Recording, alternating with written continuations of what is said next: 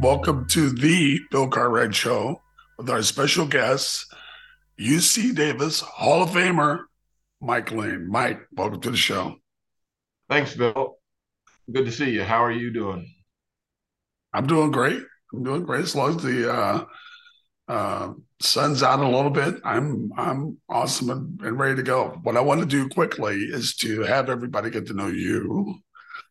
So why don't you talk about where you grew up and talk about your mom and dad? Well, I was born and raised in Sacramento, and on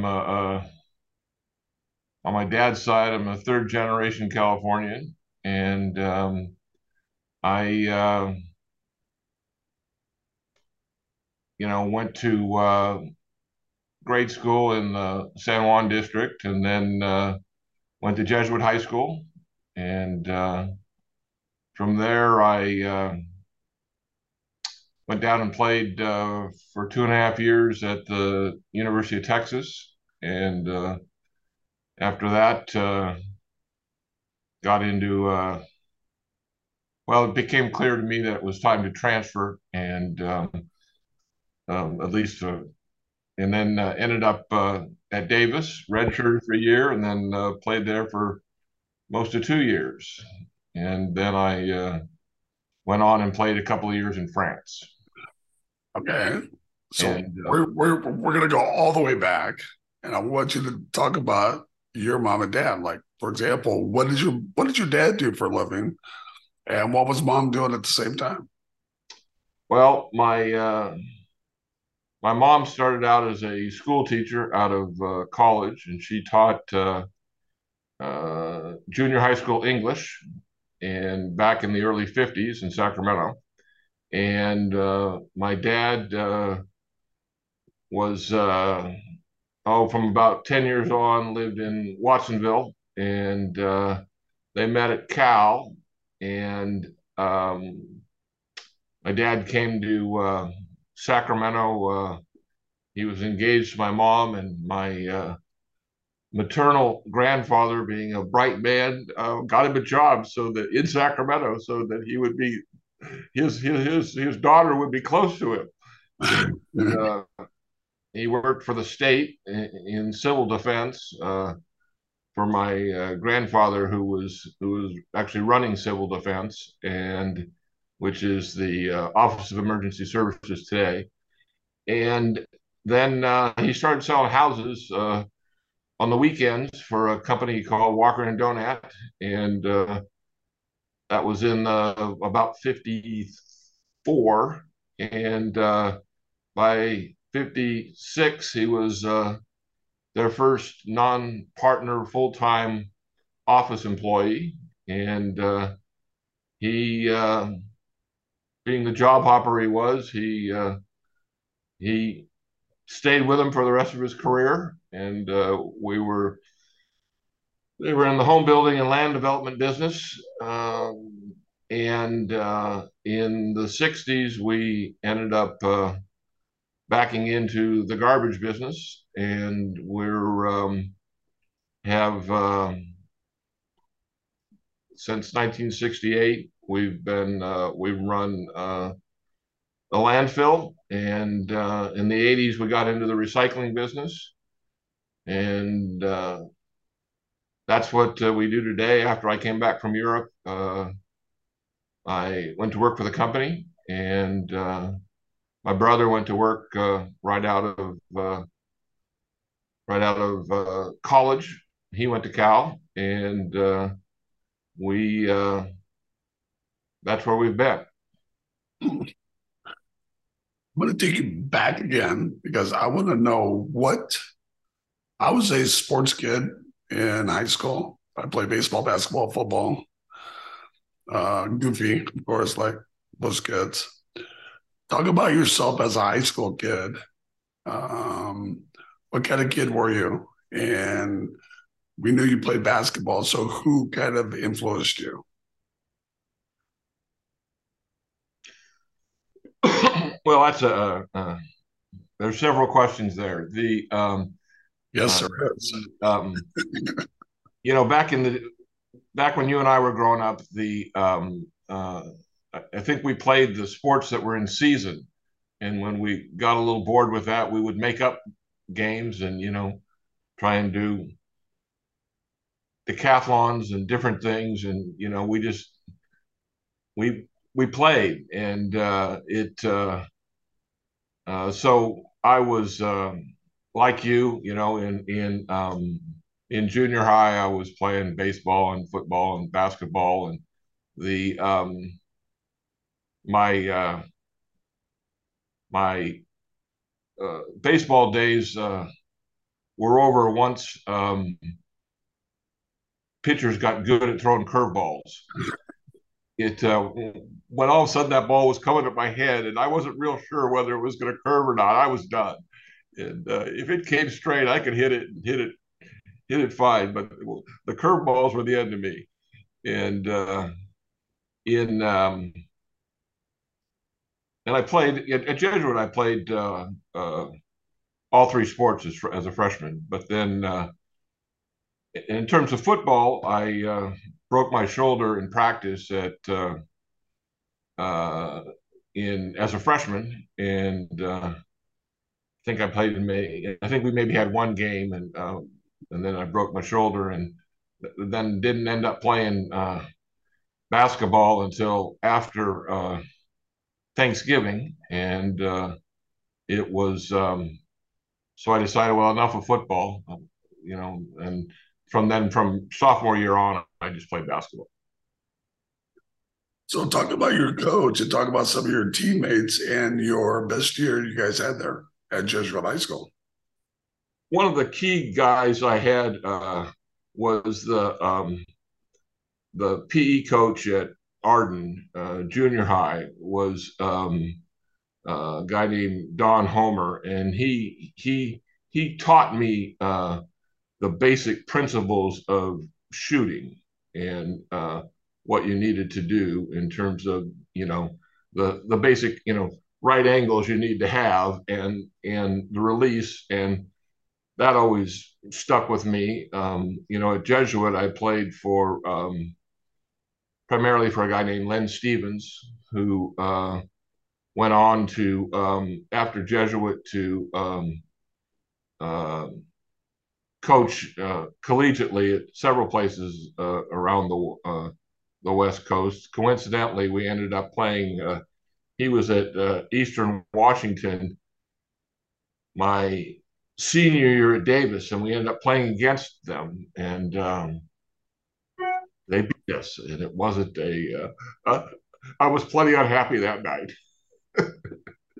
the And so in terms of the people I played with, probably the best guy I played with was a guy named Rick Mitchellmore, who was actually, at Jesuit as a freshman, played about half the year on the JV team, and then late in the year moved up to the varsity, and he was a forward, and was you'll remember him in the name, and yeah, I do. And he was excellent. He was well ahead of everybody else, and was one of the better players in the city in his time. And we ended up having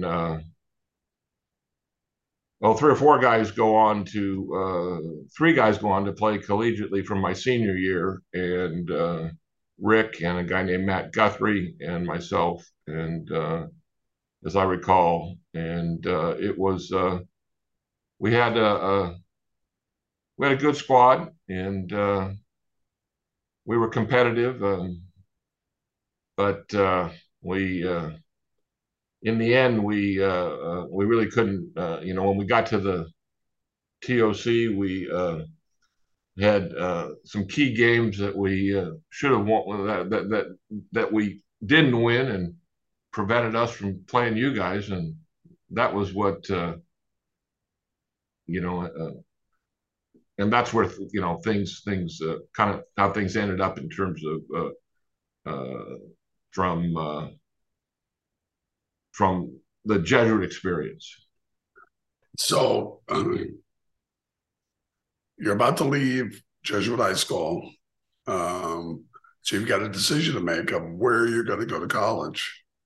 Talk about where you ended up and what were the other possibilities of schools that you were thinking about.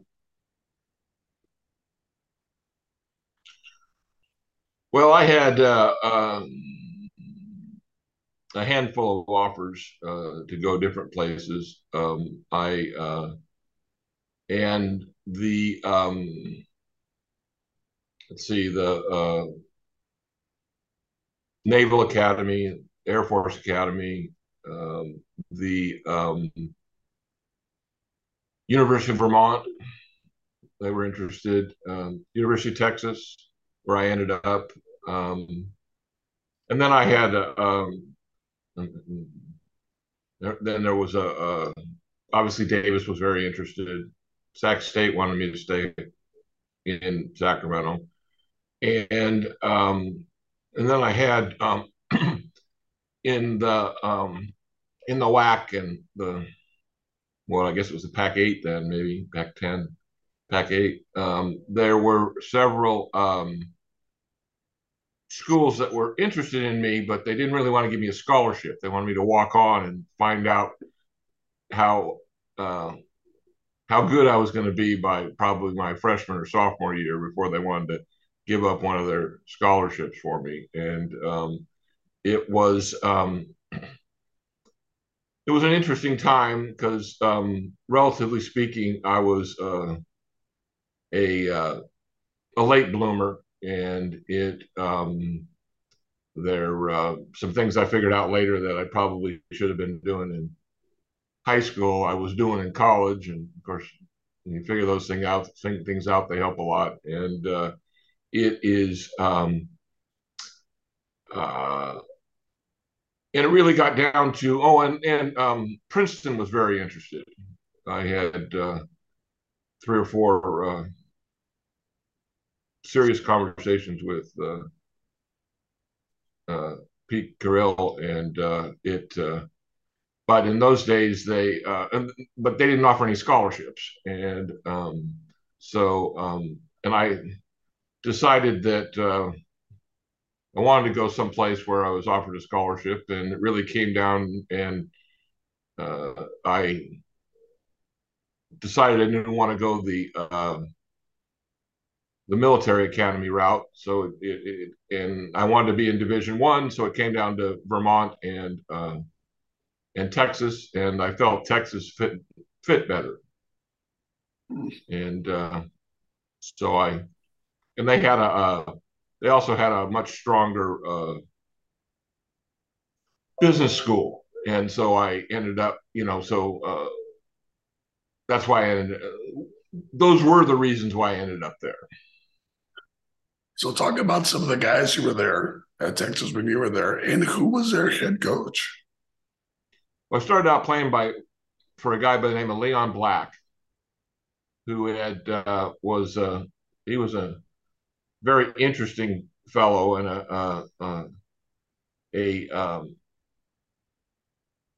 and very different from what I was used to. Growing up in Sacramento and going to Jesuit high school and spending 4 years in Catholic confinement, and this guy was I'm arriving. The biggest crowd I'd ever played in front of was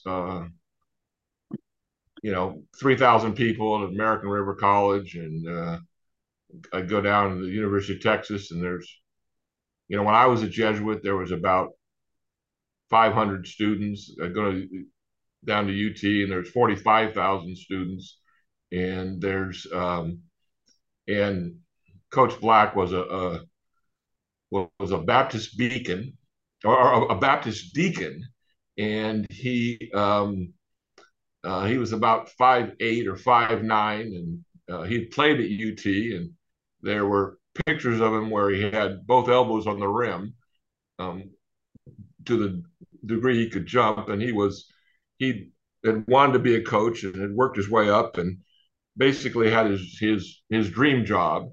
And he was a good man, and it was interesting. He didn't care if he went if he could win the Southwest Conference, if he went 0-10 or 1-12 or whatever in preseason, didn't make any difference to him. It was all about prepping for winning the Southwest Conference.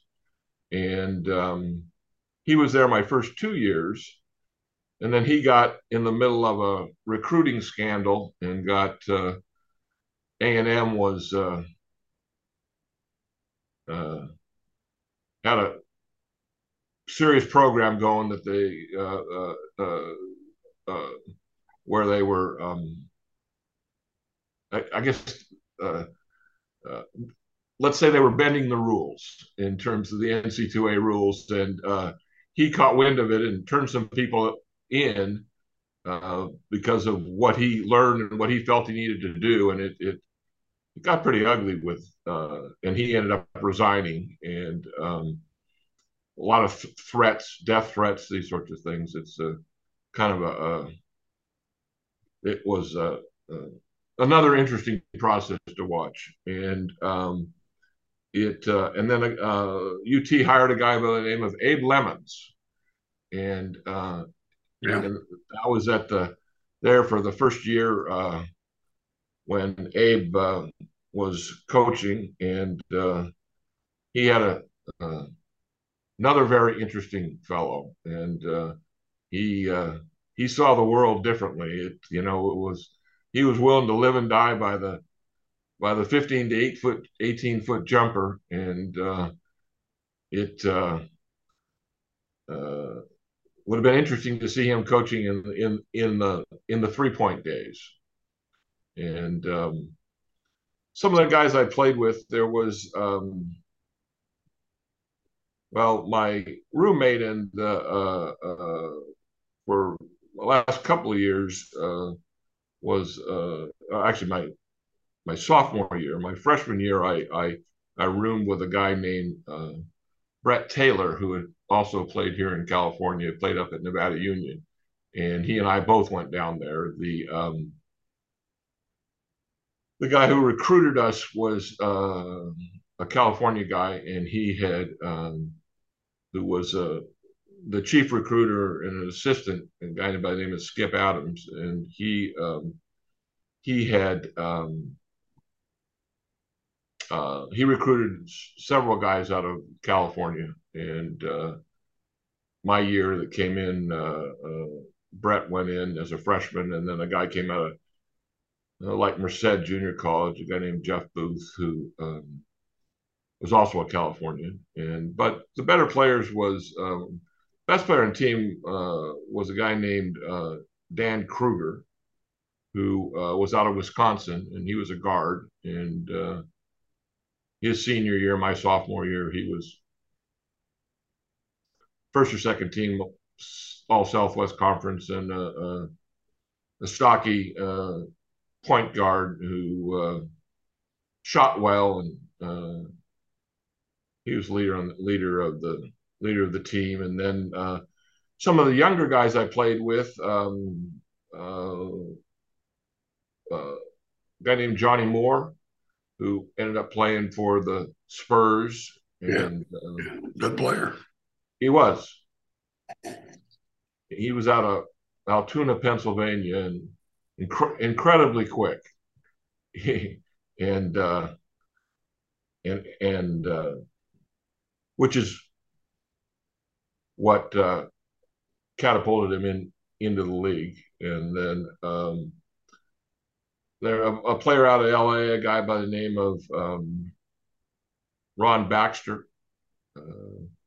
He had a good run. I don't know how much he played beyond college or not, but he was one of the better players that was there. And they actually, what would have been my senior year, they won the NIT, and Baxter Moore. They had a guy named we had a guy named Jim Krebax who'd come out of Indiana, and he was actually he transferred from somewhere. I don't remember where, but he came in my sophomore year, and he was a one of Black's recruits and excellent shooter. He was, if I recall, I think he was Mr. Basketball in Indiana one year, and he could shoot. So you ended up leaving Texas. Um, I'd be curious to know why that is, and how did you end up at UC Davis? Well, it is. I ended up leaving Texas because it. Um, in my freshman year, I was going along and struggling and not playing much, and I was on the varsity, but and I got to a point to where you get to these magic moments with and generally speaking in high school, you've got this reverence for your coaches that are a little bit like your father, and you reach a point to where you figure out they're not your father, and they have their goals and you have your goals. And I had one of those magic moments where I looked at Coach Black and they said, and the team wasn't playing well, and everybody is kind of doing their own thing, and the sort of team effort that we had in high school, we didn't have, and I'm struggling to figure this out and not happy and not playing. And so he's talking one day after practice about what we need to do, and he's talking about running the UCLA high post offense, and there's no problem with the offense and this and that and everything else. And he says, and I'm kind of shaking my head and smiling at a couple of things he said. And he says, he breaks it up and he says, Lien, stick around here. I need to talk to you. And I said, okay. So I'm standing there with a couple of the coaches, Coach Black and his chief assistant. And he says to me, so what's so funny? I said, well, nothing's funny, coach. And he says, well, what were you smiling about? And I said, well, you're right. We're running the UCLA high post offense. And I said, but we don't have Curtis Rowe and Sidney Wicks. And after, and you're only playing 8 guys, and 5 of them don't give a damn whether we won or lost an hour after the game. And I said, and I think it has more to do with that than it does with anything else. Of course, then I sat on the bench for 7 straight games, which is how those things go. And but I felt better. I was sleeping at night, and so I tell that because when Abe Lemons when Abe Lemons came in, he had a couple things that he was trying to do. One, he was trying to make an immediate positive impression and and up the level of basketball. And he had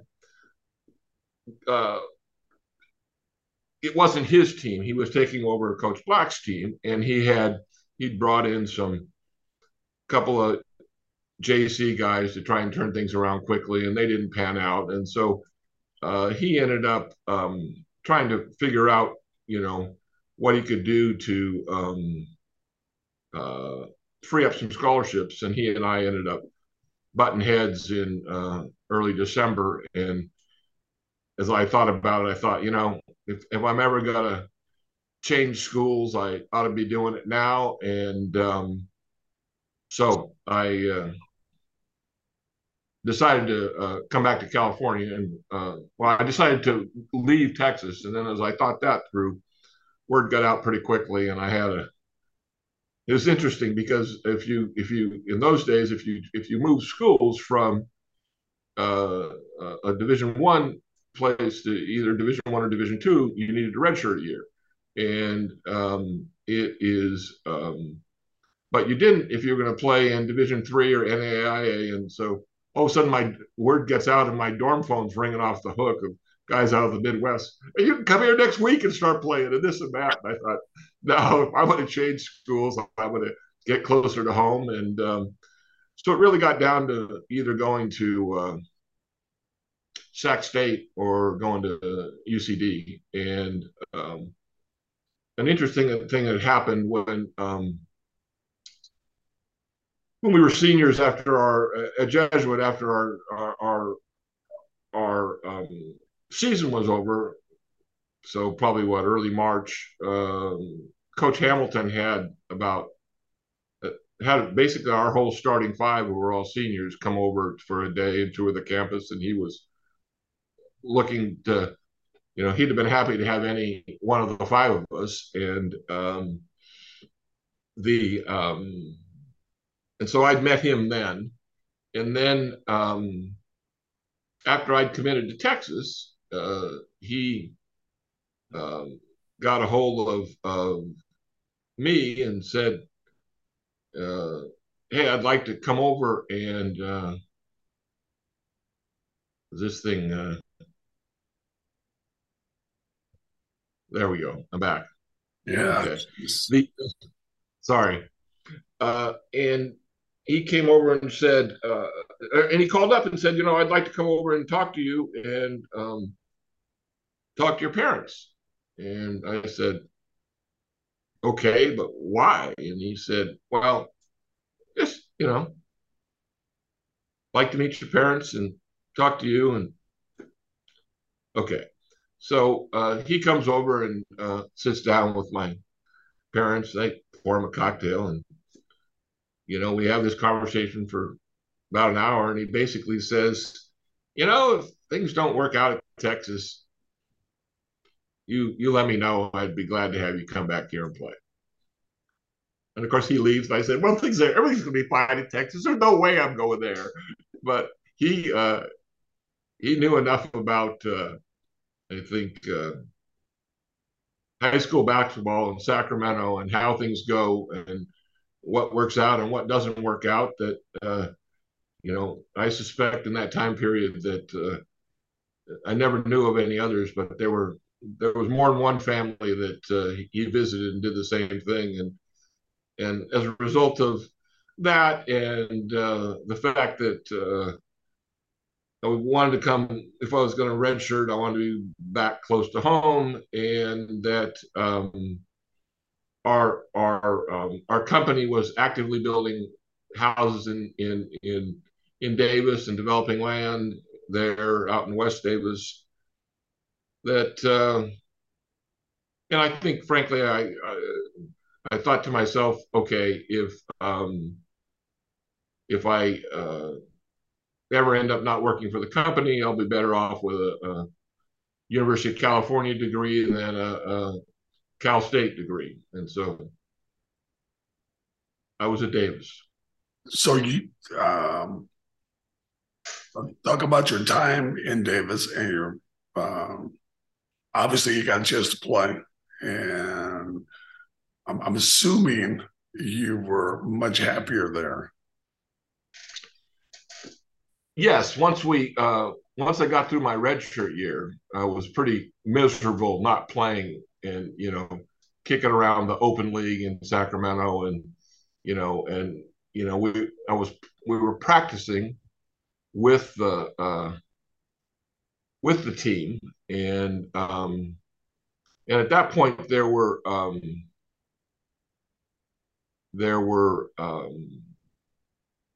several people who were coming back who'd played who ended up playing who had played high school basketball in Sacramento and ended up playing what was my first year, so my junior year at in terms of eligibility, and my first year at Davis.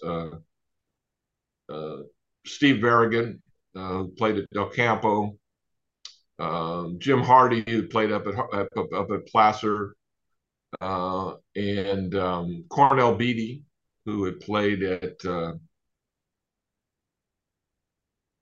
Cornell played at Kennedy, if I remember right. Yeah, it's Um, either Kennedy or Burbank. I can't remember. yeah, I don't know, maybe it was Burbank. Yeah, I think you're right. It was Burbank. It was Burbank, and and we were all Cornell wasn't didn't practice that year, but the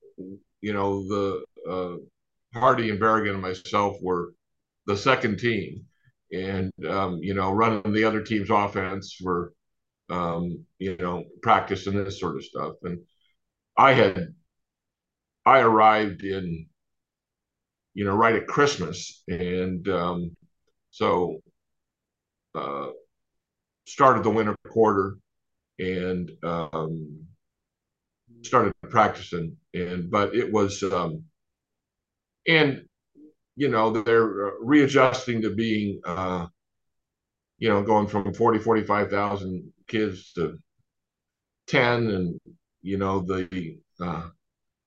the approach of the University of Texas system towards education and the University of California uh, towards education was very different. And there but we ended up getting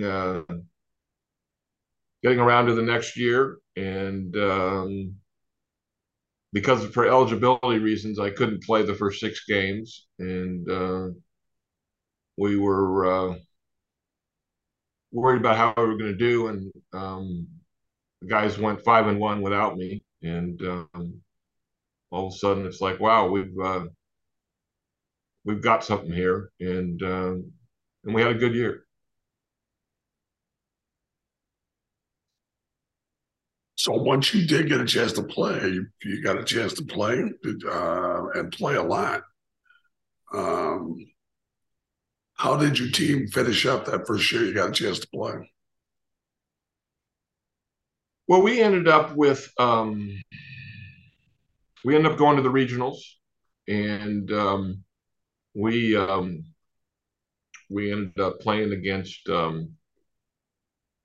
Northridge, and they beat us in a close game. And but we ended up, we won the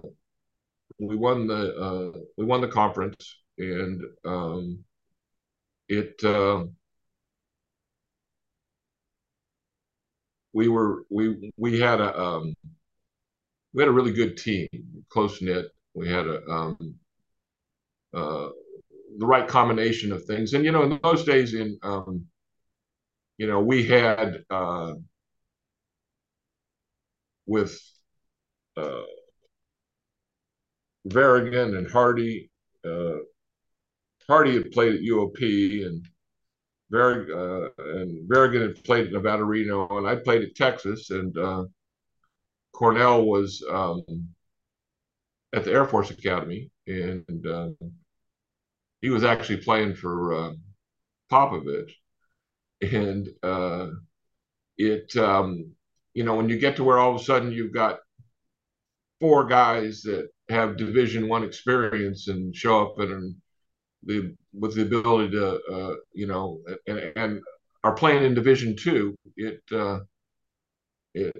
it changes the dynamic, and all of a sudden we were the combination of experience and what we've done and size and speed, et cetera, was served us well. And of course, on a personal basis, the when you've played, tried to, spent time playing 3, 4, and 5 on a Division I level, and you get to where all of a sudden you're playing on Division II level, and you've got another big guy in with Beatty. It helps. Yeah, yeah. Well, it sounds What like you guys had a good team because you had experience. It's almost like being in the portal now, where you had guys who are pretty good, same area. And so, how did you guys finish up your senior year? Well, senior year, the I lost you again. yeah, Not sure why that's happening. There we go. Yeah, I don't either. I'm not doing anything different on my end. It's all this The technology. We ended up my senior year. I had it was tough because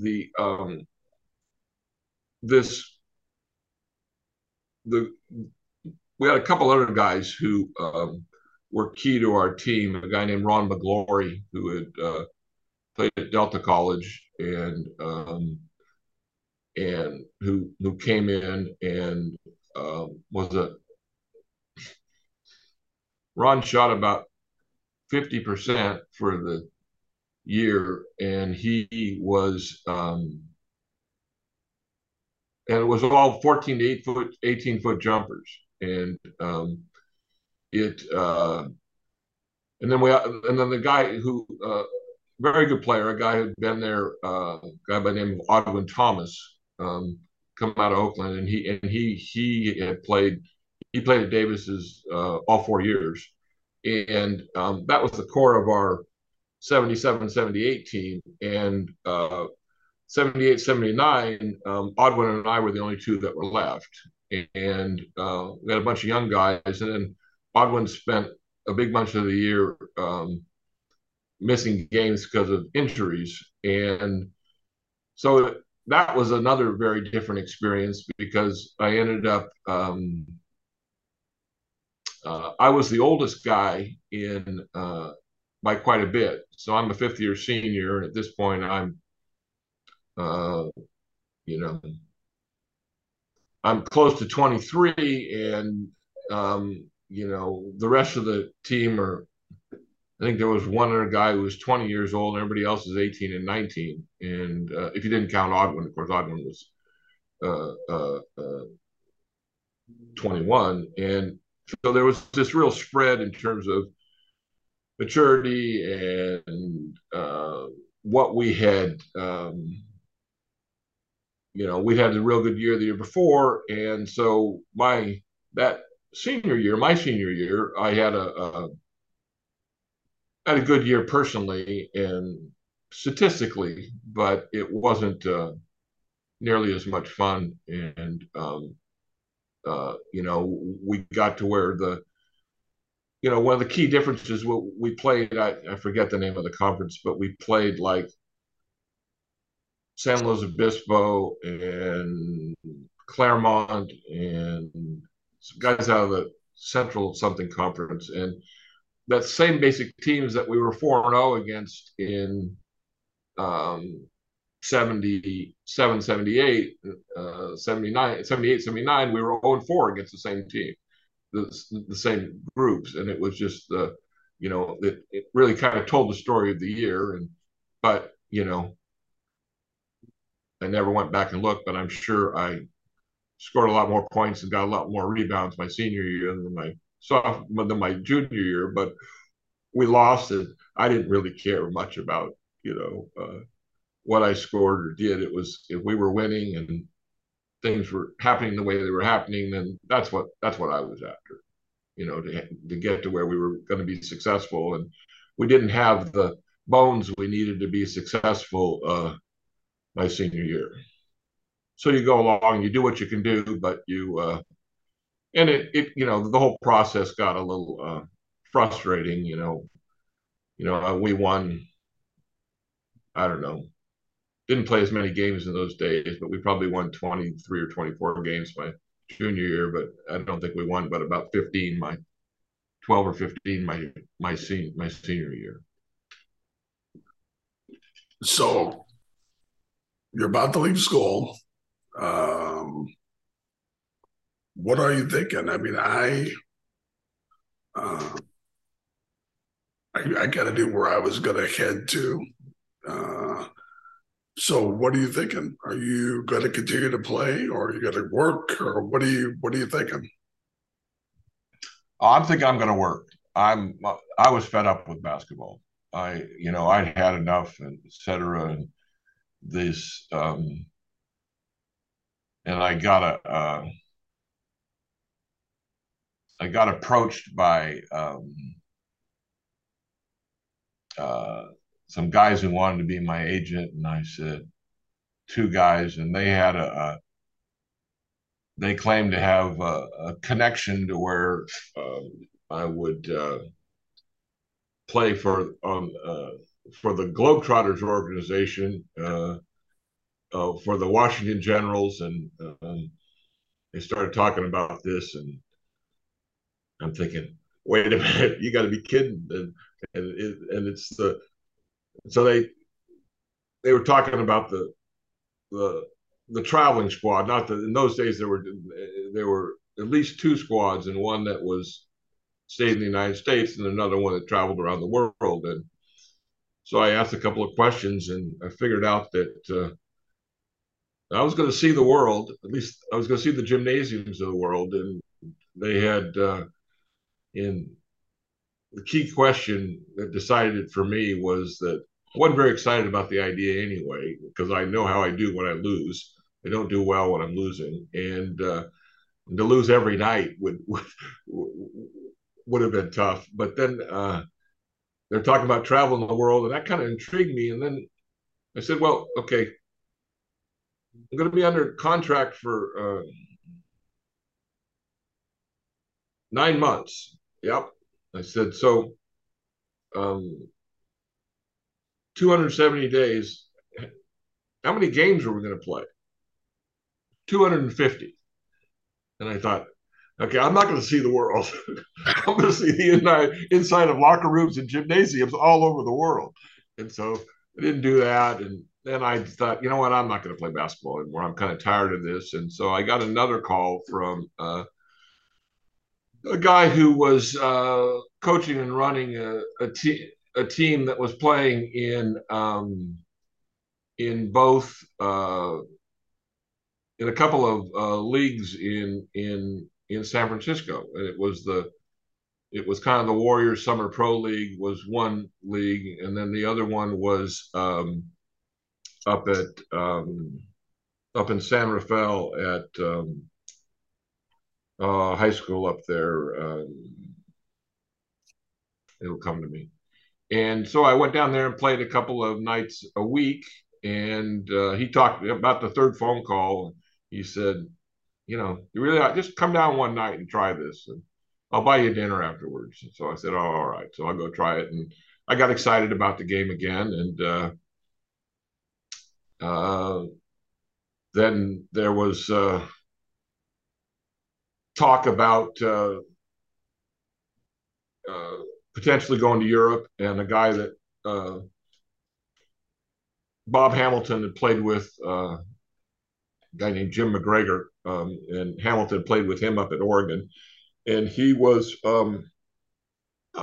coaching at Trieste in Italy and running that club, and then in the summers he would come back to the United States and spend most of the time in LA, and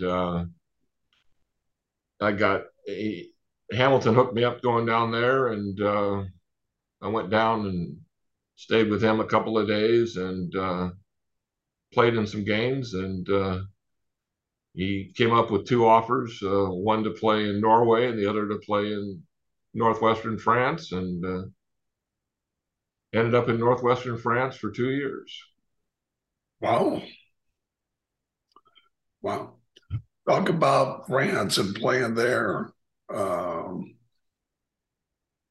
Yeah, talk about some of the things that you had to do. I mean, you had to maybe learn some French, drink a little wine. But what was the differences of being over in France? Well, it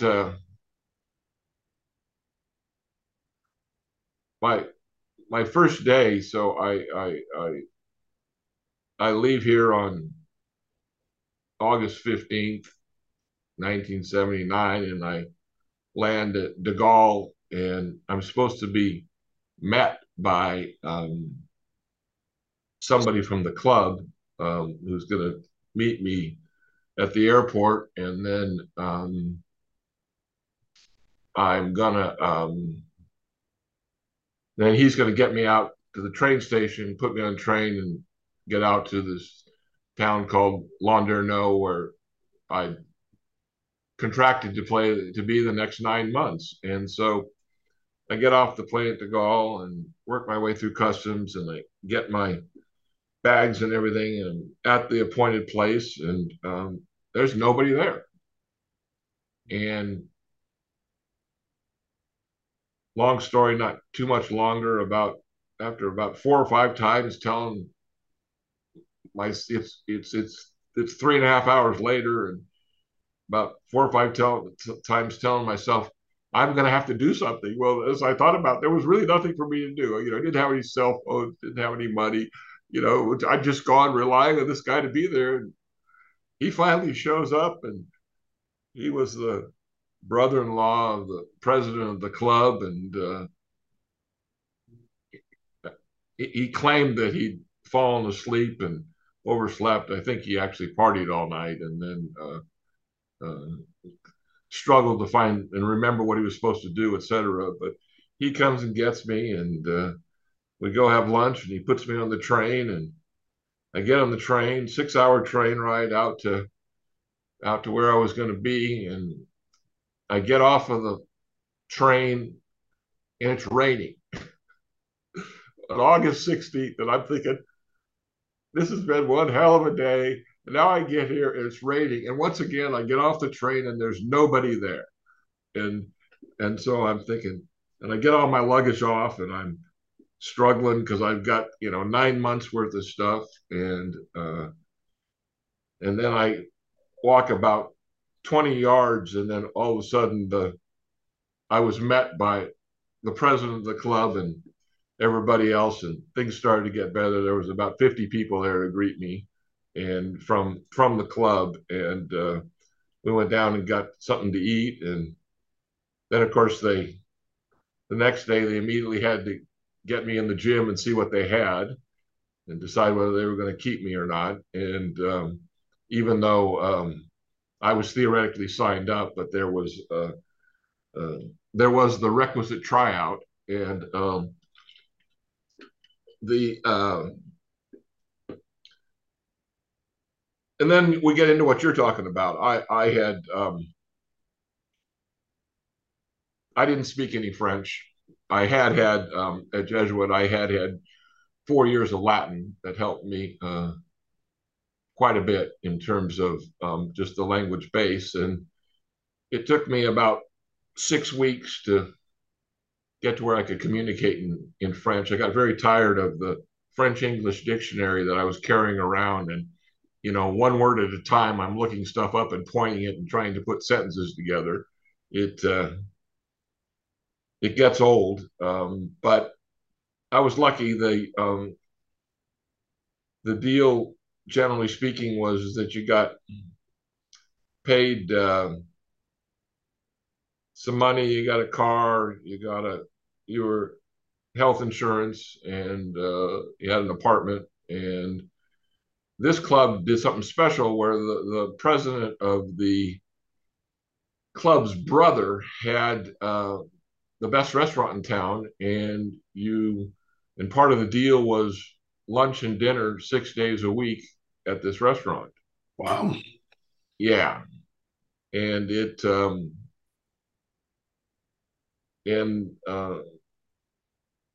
Henri Bagnier, who was the chef and owner of the restaurant, he and I hit it off, and about 3 weeks in, along with lunch and dinner 6 days a week, it turned into open bar too. And so it was a good time, and the time in France changed my life, in terms of just perspective and things I learned in terms of food and wine, and and just the different lifestyle. And it's took a lot of adjusting to. We would practice or play at least 6 days a week in college, and over there was one or two practices a week, and we would play one or two games, a week. And if you play 2 games, you only practice once. And these were the team practices. And of course, the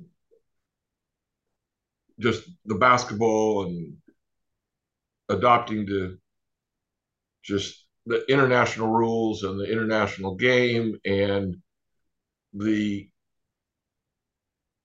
we had guys on the team who were 15 and 16 years old, and we had guys on the team who were 35 years old. And you've got this, and of course, you then also have 2 games really going on. You've got the team games, but then the level that I was playing at, most of the teams, they had an American also, so that you had this game within the game of the Americans playing against each other. And so it was very interesting and very different. And one of the things that kind of speaks to the differences, Bill, is that we're playing in this tournament before the season started, and this guy named Roger Correleur shows up, and he'd been on the team before, years before, and they kept talking about how he was going to play, but he never came to any practices. We played 3 or 4 games. He hadn't come to those, but he ends up coming to this tournament. And so, with about 4 minutes to go in the first half of this game, he gets put in, left-handed guy, and I'd been told he could shoot, so we go, and we were running basically a high post offense with me in the center, and you try and do enough to get 2 or 3 guys trying to stop you, so then you free up one of your other guys in the team, and so I pass it into the corner where Roger is, and he cans 3 out of 4 from the corner, and to close out the half. And I'm like, wow, we've got something here. And so we go back at halftime, and we're back at the and he's not in shape, and he's panting and everything else. And we go back there, and I'm thinking, wow, where'd this guy come from? This is great, and because there really weren't guys who could shoot at this level, at least at this point in the season. And so we're in the locker room, and he's not there. I'm thinking, where the hell is he? Well, about 3 minutes later, he walks in. He's got 2 beers in his hand. One of them is half gone. He sits down, finishes the beer, and lights up a cigarette. This is at halftime, and I'm not used to this. and this is this guy who's it's like, we need this guy, and it just put the whole thing it was a whole different perspective. And but I learned the language, and it was interesting. This was a town of about 15,000 people. There were probably 15 or 20 who spoke English, and half of those guys were associated with the club, and none of them, they all knew enough to know that they didn't let me know that they spoke English, because they knew if I was going to survive and it was going to work, I needed to learn to speak French. And so I learned to speak French, and it worked out. But it was interesting, because I had several times I was practicing every day myself when we didn't have team practice. I actually practiced when we had team practices. Most of those days I would practice twice. I'd work out by myself in the morning, and then join the practice in the evening. And but I was not doing very much, relatively speaking, but I was exhausted all the time, and it was because of the effort it was taking to learn to speak French. It really, it was a very intense, uh, you know, time period, but it paid off, and I've got close friends. There's still who we don't see as much as we like, we see regularly, and go back right. I go to France as much as we can. We try and go every other year. Don't seem to make it quite every other year, but and the our friends, the friends I'm talking about, he was the guy who was the president of the club, and they've been out here probably 10 times themselves. So we so it was a good time and it worked out. So I think you said you were in France for 2 years. Yeah. So what were you thinking when you left France? What was your next step? Well, between the 2 years, I was playing in Division 3. I tried to move up into Division 1 or Division 2, and that didn't work out. And then I came back here and started went went through a couple of well, came back and I was working for our family company, and I was still trying to play serious basketball, and was playing in the winter tournaments up and down the valley, and we ended up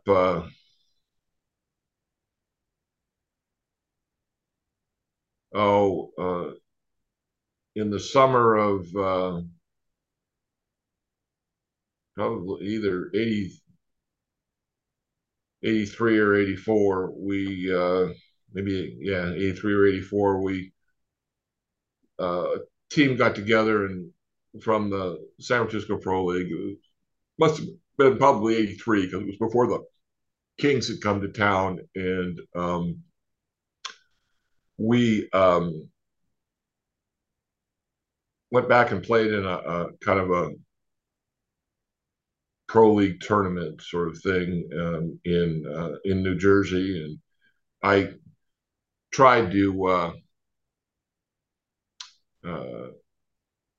see if I get any interest in the league, and didn't really have any. And it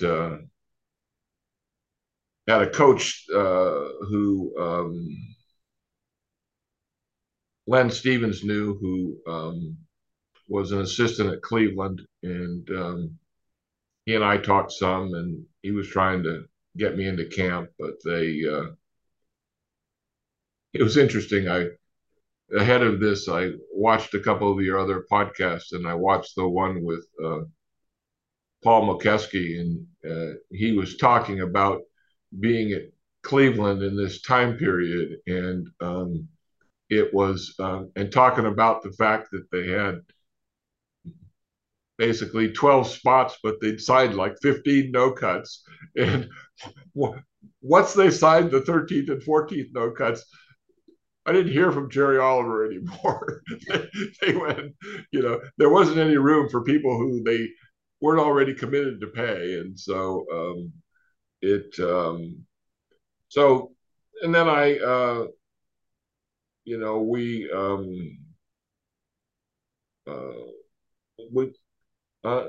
went about working and building houses and developing land and burying garbage. So basically, you went to work at the family company. Yep. And were you guys more concerned about building the company, or were you content where it was? How has the company built over the last 20 years? Has it continued to grow? I well, we've had ups and downs through the time through over the years.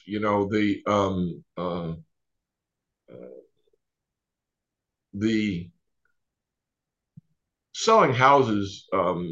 One, you've got to we were a relatively speaking a small developer and a medium-sized custom home builder, a semi-custom home builder. We build affordable and kind of semi-custom things. And our historic niche be was to find a piece of land, typically from a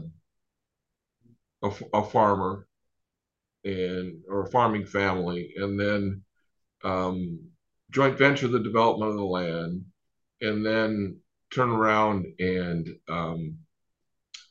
build enough of the houses, sell lots off to people who wanted to build custom houses or other home builders, build enough houses to where we controlled the tone of the neighborhood, and found a split between building the houses and selling lots. The And like a lot of things, the people who in a lot of industries, the people who are medium sized have gone away. The small builders still exist, and then the big builders exist. But the guys who were doing kind of 25 to 75 a year, like we used to do, don't really exist anymore. And because you've got the Richmond Americans and the Lennars, et cetera, these really big companies, and they're very difficult to compete with because things like the cost of insurance has gotten so expensive, and they've got the size and the capability and the financial backing, being publicly traded companies, to be in the development business for the long haul, and can um, uh, buy and control a lot of lots. I mean, some of these companies are building whole new cities, and we and so we sold our last piece of historically the homes that the places that we developed land in were what used to be the smaller outlying communities around Sacramento. We were in Winters and Davis and Dixon and Elk Grove, and uh, we didn't build a lot of houses early on in the company. In Before my brother and I came on board in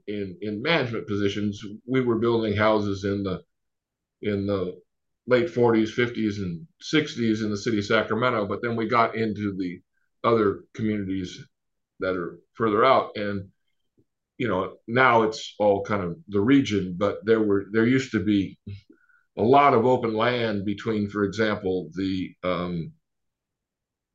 Power Inn area in Sacramento and Elk Grove. Well, now it's all filled in. When we first started building houses in Elk Grove in the 70s, there wasn't anything to the west of 99. I mean, well, you live there, and it is so.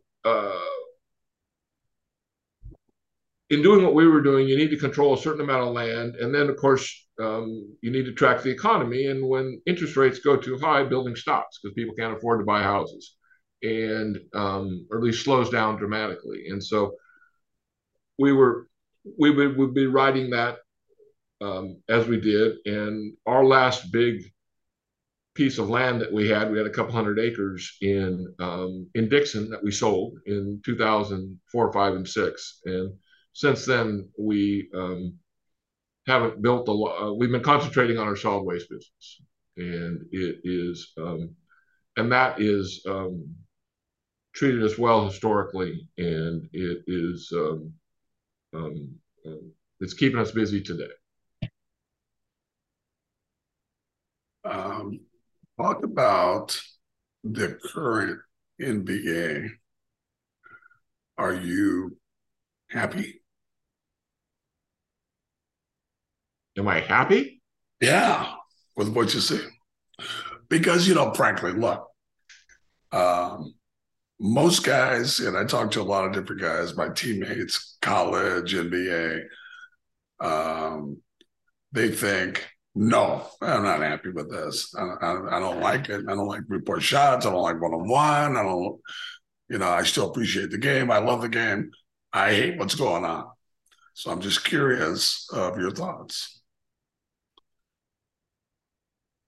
Well, I guess I have three or four different thoughts. I think conceptually, what I would agree with everything you just said, but you know, I think sometimes people lose track of the fact that the world changes, and it is and uh, the NBA is in the entertainment business, and David Stern figured that out, and it is. I mean, uh, I can remember going down to the Graduate in Davis in the early '80s, watching an NBA Finals game that was pre-recorded. It was one of the weeknight games, and you know, um, it wasn't being shown live in California, and it is at least not in Northern California. And I think that you know the game obviously has changed dramatically, um, and the the 3 point line and how some of these guys can shoot today, um, and how it's trending is such that it's a very, very different game. And it's, uh, I don't, I've got real problems with this fact that, uh, players uh, don't play when they're capable of playing. I mean, that just amazes me. I mean, um, I mean, I remember playing once when I was in France where I'd sprained my ankle and bad sprain, and I essentially limped through a game with essentially having a cast on my right ankle, because it we needed to win, and we weren't going to win if I didn't play. So And losing you again. you lost me again. Not sure why that's happening. There we go. All right. And it's these guys make so much money, which I think is a function of the entertainment. It's they're paid like rock stars and movie stars and these sorts of things, and it didn't used to be like that, and it's changed things. And no, I don't like a lot of the changes, but it is you know the other side of it is that, like, in terms of how homes are built today and how we bury garbage today and how we live our lives today, it's very different than it was 20 years ago and 40 years ago and 60 years ago. And to think that the basketball is going to stay the same is kind of uh, uh, uh, doesn't make a lot of sense. And so there's this dichotomy that's there, that I'm not sure everybody is balancing out, but there's and then you get into, of course, these comparisons of eras and these sorts of things, and you see these old films, and it's like, oh, Bob Cousy couldn't play today. Well, no, Bob Cousy of in those films wouldn't play today, but Bob Cousy was going to excel in the time period that Bob Cousy was going to excel, or in the time that he was going to be alive and be playing. And it is, you know, um, uh, I think you and me, in terms of, if all of a sudden we were 10 years old, and um, uh, I believe that you and I would have played basketball along the lines of what we both played, but we would have been very different players because of the nature of how things evolve and how things are different. I agree. I agree. We would be a product of our times. Yeah. Um, We've been. and yeah, and I agree. Everything changes. Even the way people talk about sports, the way they talk about individual players. Um, and what's interesting is that there's a certain amount of respect that happens. Like years ago, nobody would ever say Bob Cousy can't play because it's disrespectful. Now it's um, it's normal, to where criticizing is part of the game. So yeah, it's definitely a different time. Um, Last thing I'm going to ask you is, how's your family? Wife, kids? Well, we've thank you.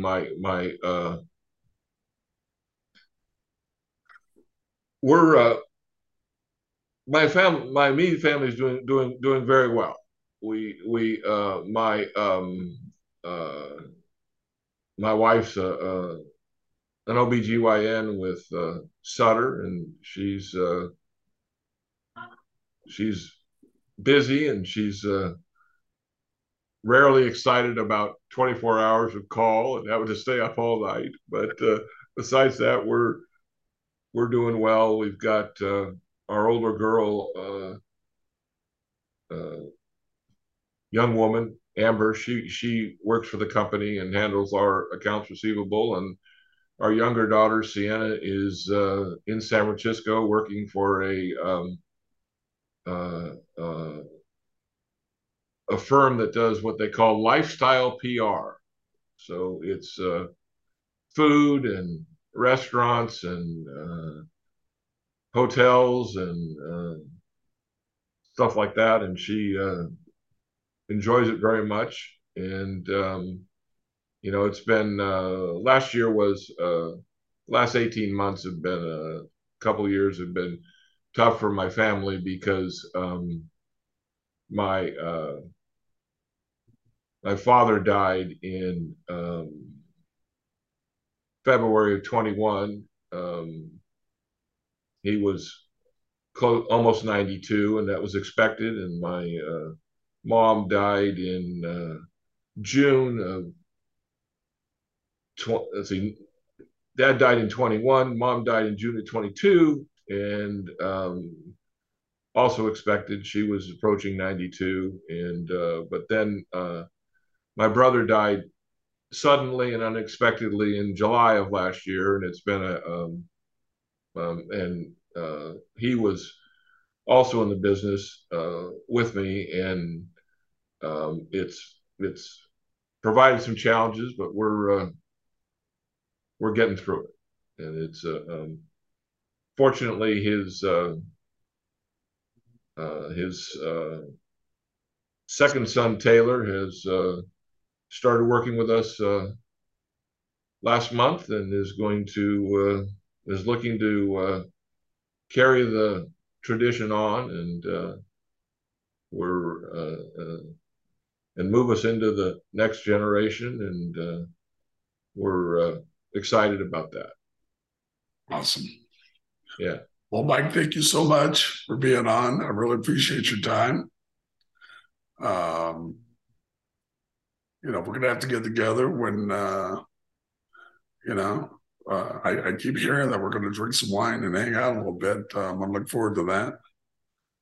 And Yeah, that's that's on me to get that organized. And yeah, it's always nice to see you and spend time with you and Sherry. And it's we need to get it on the calendar. yeah, yeah. Well, we'll get it done. We'll definitely get it done. But thank you again. I appreciate it. Talking about your journey. Thank you. And it's a I appreciate you including me in these efforts. They're I find them interesting, and uh, I wish I had the time to listen to them all.